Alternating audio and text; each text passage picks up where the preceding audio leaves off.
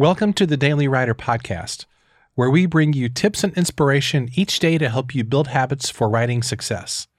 For more resources, including your free Daily Writer Starter Kit, visit dailywriterlife.com. Have you ever dreamed of sitting down with an editor at one of the big New York publishing houses and asking them all your burning questions about the publishing process? Well, if so, you're in luck, because that's exactly what I did on today's episode. I'm really excited to bring you this conversation with Noah Schwartzberg, senior editor at Portfolio, which is an imprint of Penguin Random House, the biggest publisher in the United States. Before joining the Portfolio team in 2019, Noah brought over a decade of experience as an acquisitions editor for McGraw-Hill, Cambridge University Press, and Fairchild Books. His areas of focus include business, economics, finance and investing, and politics. Noah's authors run the gamut from generals to journalists, economists to entrepreneurs, and he's especially interested in stories that shine a light on critical but overlooked issues at the intersection of business and society. In our conversation today, Noah shares his journey in the publishing world. He talks about what a publisher looks for in a great book concept, the benefits of traditional publishing, and what a day in the life of an editor actually looks like. This was a really, really fun and informative conversation, and I want to give my good friend Bridget Cutshall a major shout out for connecting me with Noah.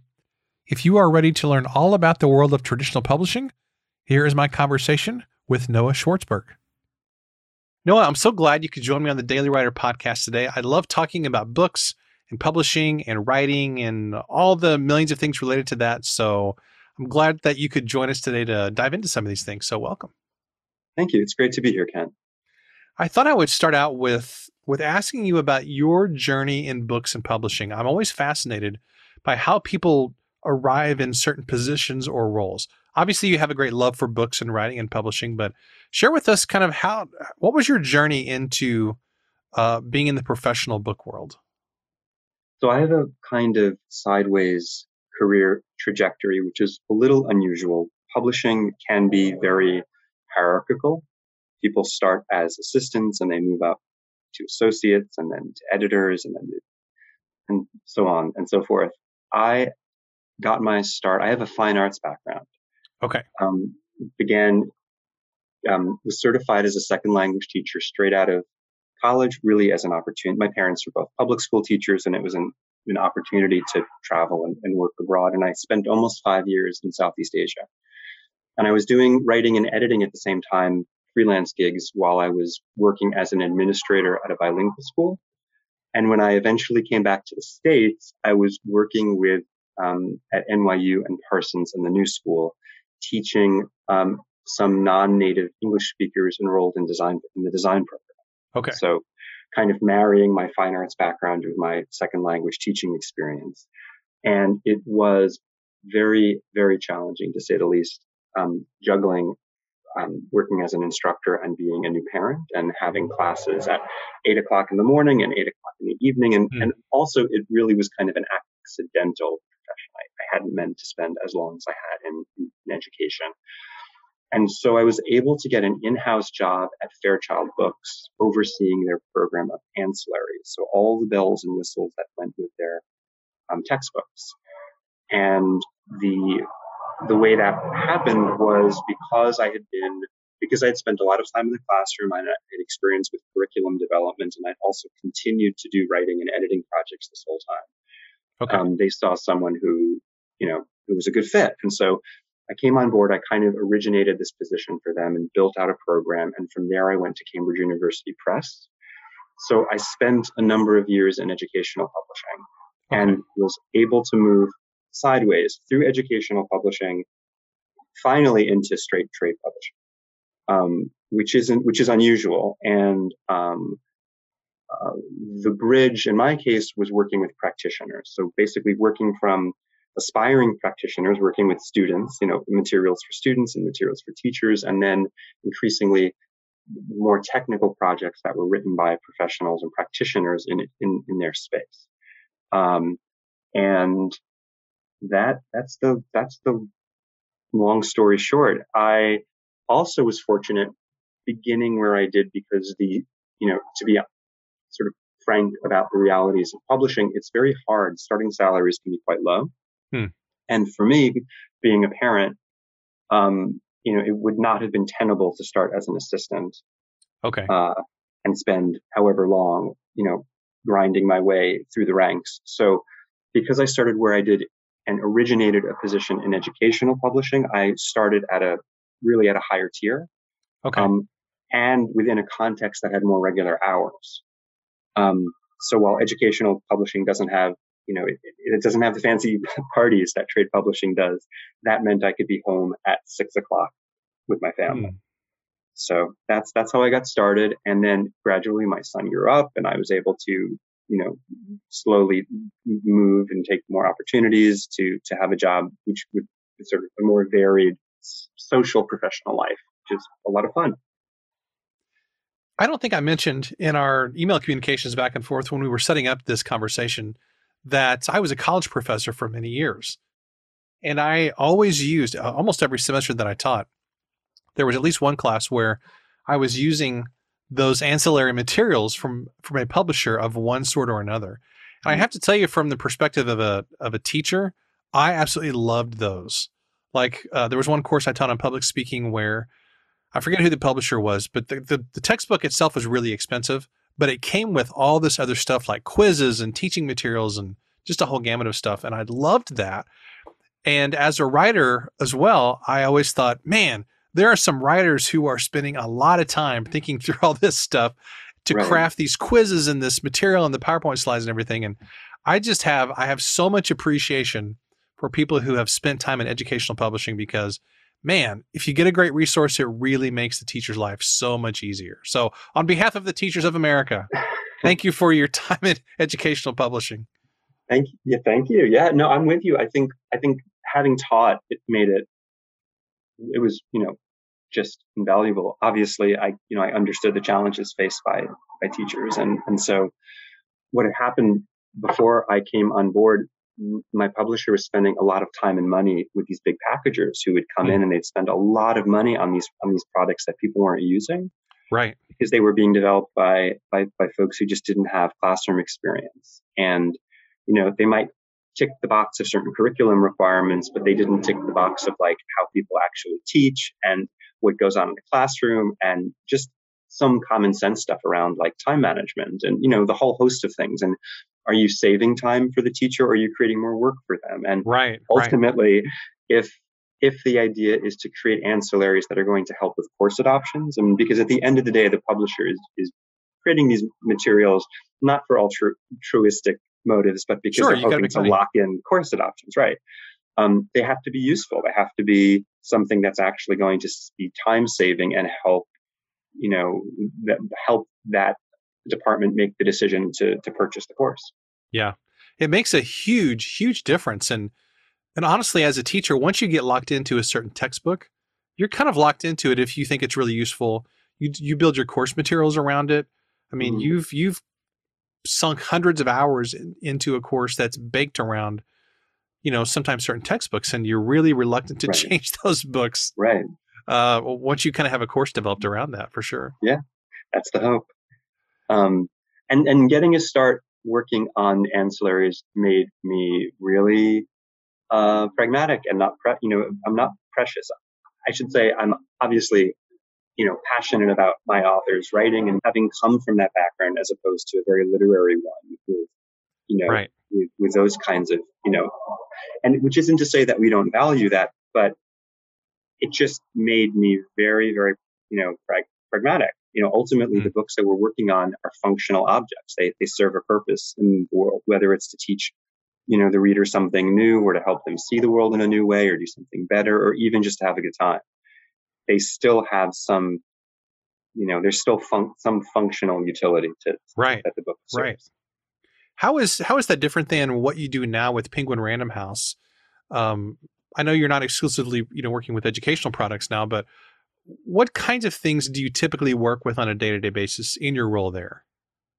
So I don't work with educational books at all, although some of the more square peg business books do have an education, do have a component of education, in the sense that they're teaching the reader something that may be Right. more prescriptive than a non-business book would have to offer. So, for example, a book for entrepreneurs, or a book that has lessons on productivity. Portfolio has um, a very, very wide range of types of books we do, including some very traditional types of business books. Mm-hmm. Um, and then I also have the pleasure of working on books which are more like big idea books. So books which would appeal to maybe a similar audience, but which have a less prescriptive, more conceptual Okay. remit. How to think or do differently, as opposed to here are 6 steps to do this one thing better. That makes Um, sense. Okay. and I also work with journalists on narrative nonfiction projects about a wide range of subjects. I worked on a really exciting project called Dead in the Water by a pair of Bloomberg Businessweek journalists. That's all about the hijacking of a Greek supercontainer and the investigation into the murder of a British maritime surveyor.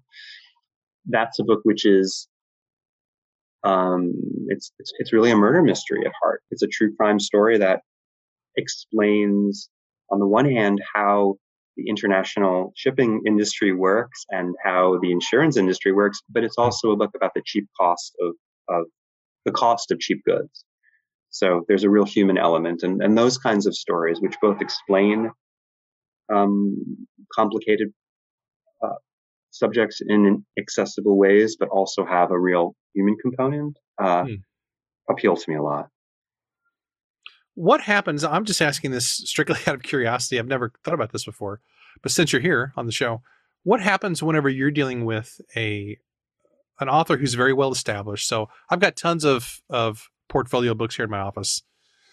In fact, am I correct that Ryan Holiday's books are through Portfolio? That's right. Ryan Okay. Holiday, Simon Sinek, Seth Godin. Those are some of our Annie Duke. Those are some of our big names. Okay, that's what I thought. Pretty much whenever Ryan Holiday or Seth Godin put out something, it's like, I'm just going to buy it. Doesn't matter what it is. I'm just going to buy it because I love other stuff. What happens if you have an author who comes to you with a concept? They're very well established. They've sold a lot of books. They come to you with a concept that the publisher is not really excited about, or that is something just wildly different than what you expected. Does that have to be difficult sometimes in your role, where you have to think about, okay, obviously you want to keep authors happy to some degree, but you also have to think about the business side, and you have other projects that may be in the same vein. How do you juggle all those kinds of things at the same time? That seems to me that would be really difficult. It's a great question, and that happens all the time. We're looking at a host of things. We're looking at the market. We're looking at trends in buying habits, and someone might be a fantastic author who sells a lot of books and has a great following, but maybe their idea is not the right book for that following. Sometimes people get so successful they think they can, they're experts on everything, and no one person's expert on everything. We all have our blind spots, and so what do you do? Well, hopefully you have a long-standing with a long-standing relationship comes trust and honesty, and you can have an open conversation about, are there ways to shape it into something that both parties see being really exciting and accessible, and where there's opportunity. If they have a great agent, then the agent is also someone who can really, be worth their weight in gold when it comes to massaging projects in the direction of something which all parties see as being a great fit. Every so often, you reach an impasse, and there are times when an author says, like, for example, I want to do a children's book. Well, we're not a children's book publisher, and are there exceptions when we might be a good fit for a children's book by one of our authors? Absolutely. But there are also instances when it would be a bad fit and where we simply could not do it service. Meaning, given how we sell books into the retail accounts and how we promote books, and the type of engine we have set up just isn't the right engine to superpower that project, no matter how good it might be. So it isn't always the case that it's a bad idea. It just might not be the best idea for us. Yeah. So these are all things that we consider. And one of the pleasures of working for a portfolio is that we are a small kind of bespoke outfit. It's not a volume game. We spend a lot of time talking about books and really kicking the tires a lot. That's something that our publisher and our editorial director and the whole team really admires. So even with authors who have a successful track record, it's never the case that someone from our team can come forward and say, I've got another book by so and so, and someone writes them a blank check. We always sort of turn over every rock there is to turn over and try to see what might be hiding there. Right. So it's a challenge. It's also what makes the job fun. And I certainly enjoy, those conversations and trying to figure things out together. But it is something that takes a special kind of attention. If the bigger an author becomes, the more careful we have to be when it comes to negotiating these types of differences. Right. Because you also don't want them going off on social media and spouting things. I mean, hopefully most people have the common sense not to do that. You don't want to bite the hand that feeds you, but I know anytime you're working with people, things can go south in so many different ways in any kind of relationship. So especially when you're dealing with, people's egos and creative projects and ideas they've been thinking about for a long time. And that has to be such a complicated web of things that you have to kind of be a certain personality type to be successful in your kind of role, I would imagine. Absolutely. I think, so much of our jobs requires a kind of psychological acumen, understanding how people work. Because, someone can be, no two authors are alike, for one thing. Some people want a lot of hand-holding and a lot of support, and other people don't. And just like in any job, we're often sort of fighting the last war. You come out of one project and you maybe you overcorrect for the last bit of difficulty. I never thought about that.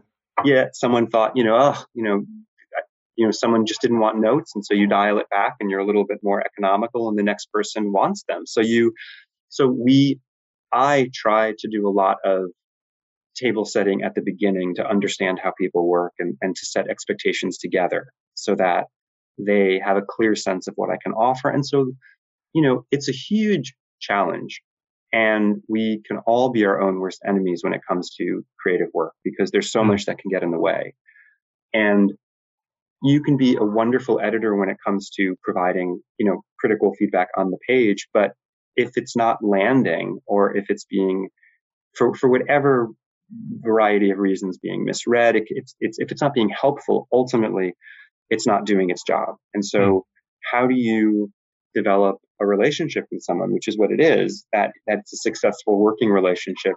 Giving constructive critical feedback is only one part of that. Because if they're not going to hear you, then it doesn't matter how closely I'm reading it, or how good my ideas or bad my ideas are.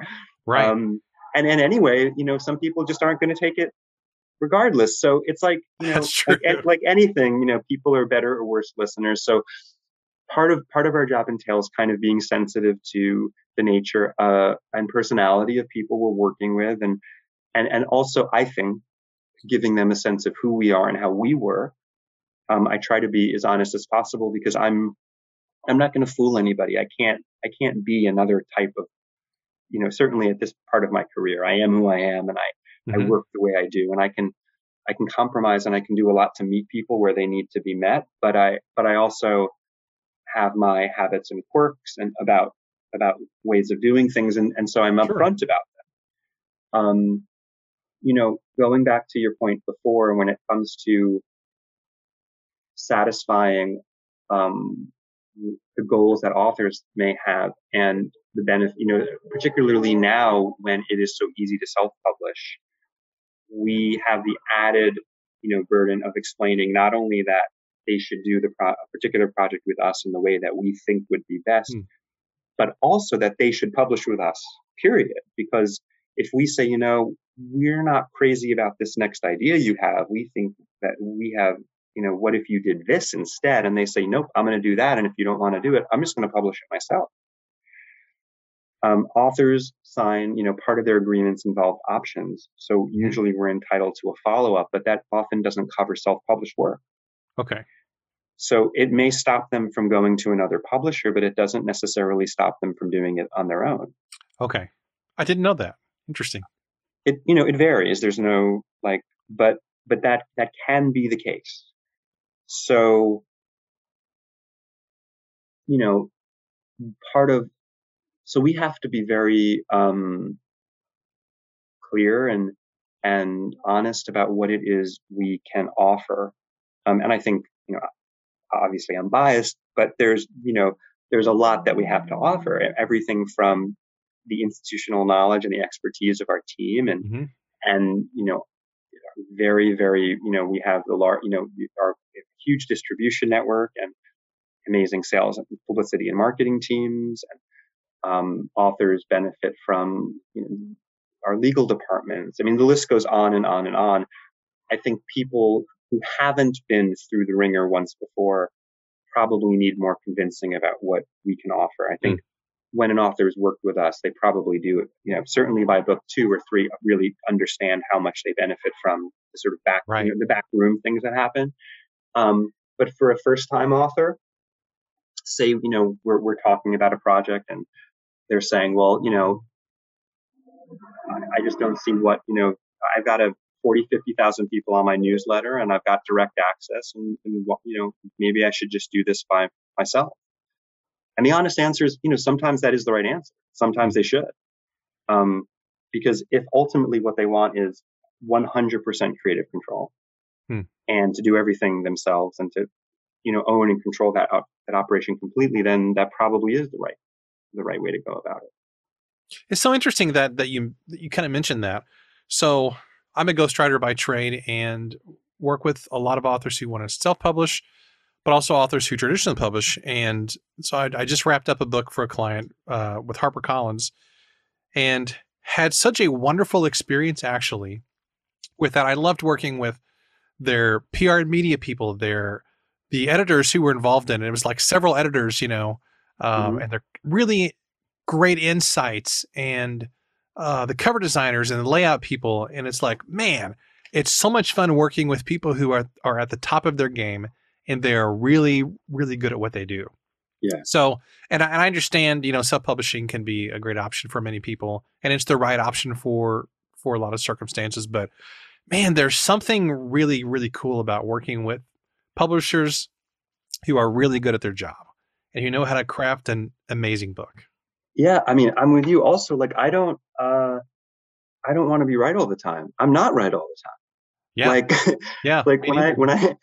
When I come to work each day, I learn from my colleagues. I like going into meetings and hashing over covers and hearing from designers and hearing from people who have expertise that's different from my own. And I think that's all really valuable. And if you come to the table thinking I've got it all figured out, I know, everything.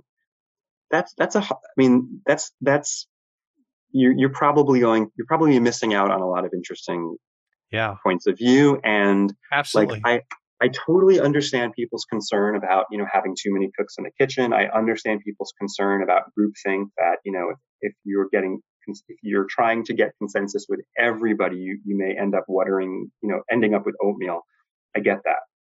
And publishers that are worth their salt don't do that. They know how to get a better version by bringing in people at the right times, by asking the right questions, by getting feedback from and iterating and ending up with something really terrific. That's good. That's really insightful. I love that. Now, as a ghostwriter, I'm super curious about this. So from a publisher's perspective, I've actually never asked this of a publisher before or anybody involved in publishing, but you work with a whole variety of authors and I'm sure ghostwriters and all kinds of people. What separates the good ghostwriters from the ones that are not your favorite? I guess what I'm really asking is, what are the qualities that a good ghostwriter has from a publishing perspective, not necessarily from just their writing, but I'm talking about people who are easy to deal with. They are open to suggestions, to editorial changes. what are those qualities that make really, really good ghostwriters from a publisher standpoint? That's a great question. I mean, at the end of the day, selfishly, I want anyone working on the project to be additive Hmm. and to solve problems. And if a ghostwriter or a consultant or someone comes to it who this is like, I mean, I'll say this in a roundabout way, but I had a job years ago where at an office where things were not very functional, and a lot of the executive class thought the way of demonstrating their authority at the job was to basically find problems in what other people were doing. Hmm. And so Wow. you kind of went around in circles with people marking things up with red pens. And that wasn't what happened was that people were then afraid to make mistakes, and because they were afraid to make mistakes, they were less creative, and the work suffered. Right. And I think a good ghostwriter is there's trust, just like there is with your author. I think there's good communication, just like there is with the author. I think that they are someone who is good at problem solving, who's honest if there are things that they see not making sense. Hmm. So, for example, I can give an example of a project I worked on where we were figuring something out with someone who had a really popular blog and newsletter, and it was going really well. But there was something in the original positioning that just didn't quite click. And the ghostwriter came back and was like, and rather than fake it or try to like back the truck up into a parking space that was just two sizes too Right. small, she was like, I think I think this needs to be rethought. Like everything is working, but this one thing isn't working, and here's why. And so that was someone who was like, that's worth its weight in gold. Yeah. She wasn't being contrary for the sake of being contrary. She wasn't trying to show her expertise by being difficult for the sake of itself. She was really like she was, bringing something to the table that we hadn't noticed because we hadn't been in the weeds. Hmm. Um, and then offering a solution and saying, okay, this doesn't work. So what about this or this or this? So that is my very long-winded and roundabout way of saying someone who is really an honest partner and who can offer, who is very solutions focused and who tags things, I would say sooner than later. So, Okay. because I kind of tend to think like on any project, you want to experiment and you want to get that hard stuff out of the way in the beginning. You don't want to find out 8 months into it that something isn't working. Right. So That's bad. early and often is the way to experiment, is the way to throw spaghetti on the wall, is the time to do it. And then, you know, then you go off and do your thing. Does that all make sense? It's a It bit of totally a makes sense. Yeah, because I think I can't, obviously I'm not going to speak for anybody else, but I would assume that many ghostwriters would perceive themselves as, hey, I'm just the writer. I'm just here to kind of work with the author, especially if their contract is just with the author and not with a mhm. publisher. And I assume, is that generally true that in most cases, or maybe all cases, that the ghostwriter's contract is with the author and not the publisher directly? That's a great point. It is not always the case. And Okay. and you're right. It, depending on, so the now that you mention it, the example that I gave, I had contracted the writer, and I think that did Okay. probably make it easier for her to come to me directly. Interesting. Okay. And I do appreciate that there must be situations where, a ghost is working for the writer. They see there are issues, and the writer's saying no, there aren't. I mean, your boss is telling you it's fine, Yeah. and so you're kind of serving two masters, and that can be Right. very difficult. Yeah, that's a delicate balance when you have the author who's, their name is on the book, but then you have the writer who's, working for the author. But then if their name is on the book, that probably creates maybe some other potential Mhm. challenges. And there's just a whole host of things I'm sure to take into account with all this to make the process go smoothly.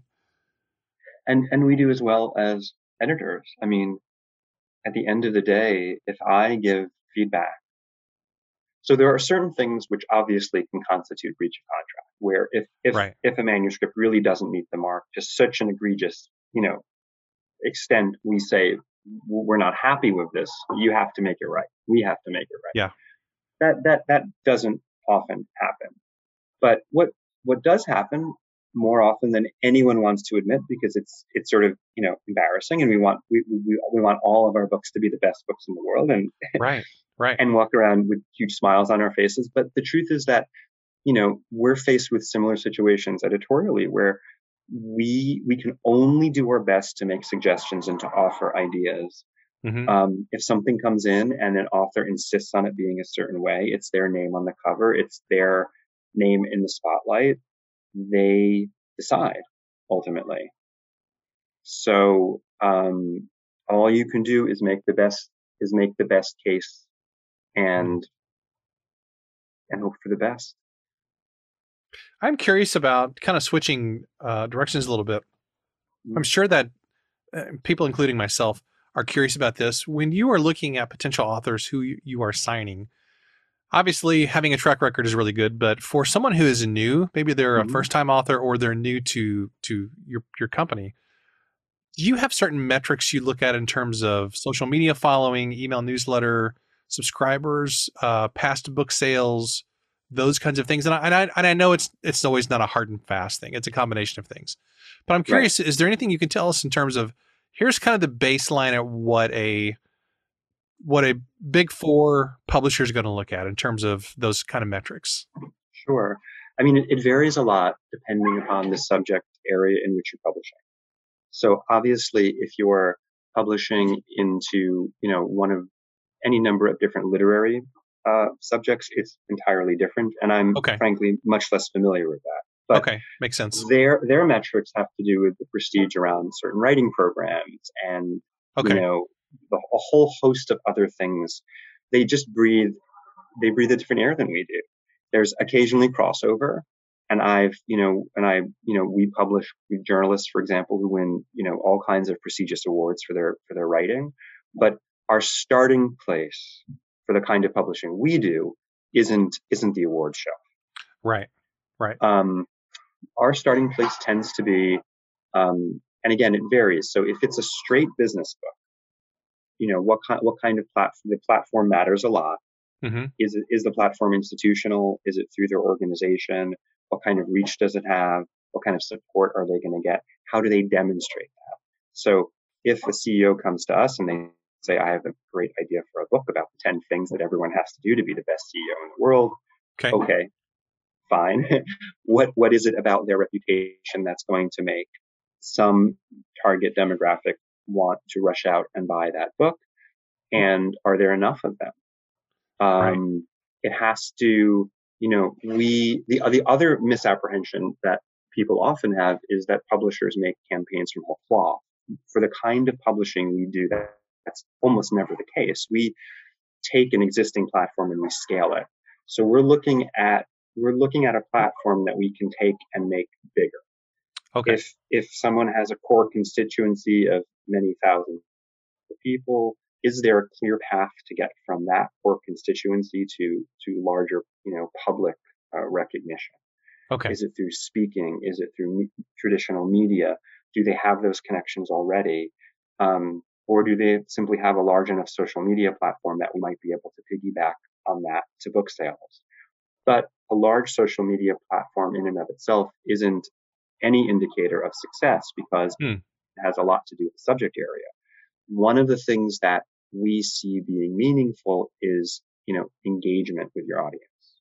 So if you have a million followers on, let's say, TikTok, but they're not doing anything but passively watching a video of you juggle oranges, there's no reason to think that people are going to go and buy your book.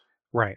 Right. If you have 40, 50,000 people subscribing, paying subscribers to your newsletter, people who are posting messages to you and getting on Reddit and debating the ideas, well, that's a really good sign, because it means that there is a hardcore group of people who are willing to, one, pay for this Hmm. content, and two, that you're someone people are going to talk about, if not over the dinner table, over the virtual dinner table with other people who are engaged in this idea set.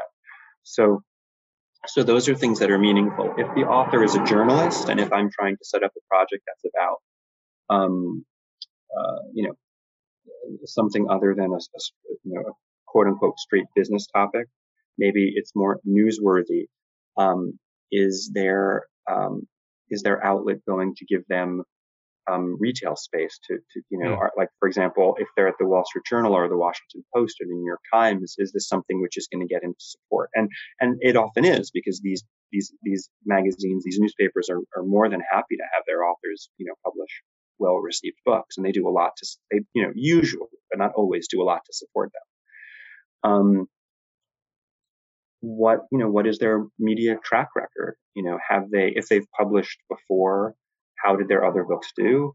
Unfortunately, given the state of the industry, it is much less common than it used to be to stick with people who have modest to poor book sales. I mean, Okay. I'm often struck. I'll read an article about someone who's been around forever, and you read about how their publishing house stuck with them through their first couple of books, which sold in the thousands, and like, that is amazing and wonderful and allows people to grow. And it is, very, very infrequently the case that you can publish a book that bombs and then get another Right. couple of times at that. So we're looking at someone's track record, if they have previously published, and if they haven't, then we're trying to look for someone who's similar enough to make a case to our team. Hmm. We look to comp titles. So we say, look, this person is 80% similar in all the right ways, but 20% different in all the right ways. Right. and that is why sometimes you have the same phenomenon you have with movies, where you have a lot of derivative stuff, because everyone is nervous about taking a bet. You have to prove to your stakeholders that the bet has a good upside, and you do that by showing them other books which have been hits that are not too similar, because then no one wants to buy this. No one wants the same exact thing, but similar enough in enough of the right ways to convince people to take a bet on it. Yes, that totally makes sense. Wow, there's a lot of Yeah. factors. There's a lot of factors, and there's no one thing where, if you were an aspiring writer, there's no one thing. But I would say the best basic piece of advice I can offer is, if you're working in an area where you want to publish with a publisher like Portfolio, the first place to start is with your audience and cultivating Hmm. an audience. And if you come to us with a brilliant idea but no kind of audience whatsoever, it's going to be very hard to get our attention. And also, this is a way of road testing your ideas. So why wouldn't you want to build, why wouldn't you go out and want to speak to people and have a newsletter or have a blog, or have some way of starting and developing and evolving a conversation that can scale? Because if you come to Mm-hmm. us and have evidence of that, then we're immediately going to sit up and pay attention. Yeah. Boy, this has been fun. I've learned a ton from this conversation. This has really, really been enlightening. So thanks for taking the time to do this, Noah. I appreciate your expertise and your wisdom on this. There's so much more to this than we have time to go into, but if people want to get in touch with you to connect further about any of these things, is that okay if they shoot you an email, or what's the best way to connect with you? Absolutely. I'm always reachable through my Penguin Random House email, which is just N Schwartzberg at Penguin Random House. And then I'm on Twitter at Noah is Reading. Oh, perfect. Okay. I like that. So do you give book recommendations or book thoughts, anything like that? I'm very, very, very quiet online, but I do often retweet my author's tweets. I will help carry their megaphone. I love that. See, that to me, that's a sign of an editor who cares. Not just somebody who's kind of punching a time clock and doing what's required, but like, you actually really care about this stuff, and it's really evident. You have a passion for it, and you want to see people succeed. So we need more people like you in the publishing world. Thanks, Kent. That means a lot to me. And yeah, it's true. Obviously, I mean, we all want to. It's. I mean, it is such a pleasure to, as you progress in your career and you get to work on more of the kinds of books that you care about and are meaningful to you. And also, it's no really, like, I think it's really important for all of us to remember how big, not only is it a huge commitment in terms of time for our authors, but that they're putting a huge amount of trust and responsibility in our hands. So Right. so obviously, as easy it is for anyone to become cynical at their job and to get exhausted at their job and to get frustrated at their job and to bang their head against the wall at their job. And still, at the end of the day, we have to care about our authors and be the best advocate we can be for their work and their ideas, no matter what. Wow, I love it.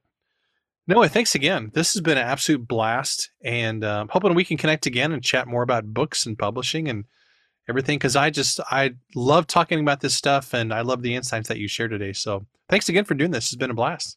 It's such a pleasure, Ken. Take care. I look forward to keeping in touch. Well, I hope you learned as much in that conversation as I did about the traditional publishing process. I want to give Noah a huge shout out for taking the time to be a guest on today's episode. Make sure and connect with Noah on Twitter and LinkedIn. Those links will be in the show notes. One of the cool things about being an author today is that we have all kinds of options for how we want to get our books out into the world. You can do traditional publishing, you can do self-publishing, you can do hybrid publishing, and you can select which avenue you want to go with your books according to whatever your goals are and what you want to do with each particular project. So I hope that this conversation with Noah has given you a lot of really fun and informative insights into the world of traditional publishing. Thanks so much for listening, and I'll see you tomorrow.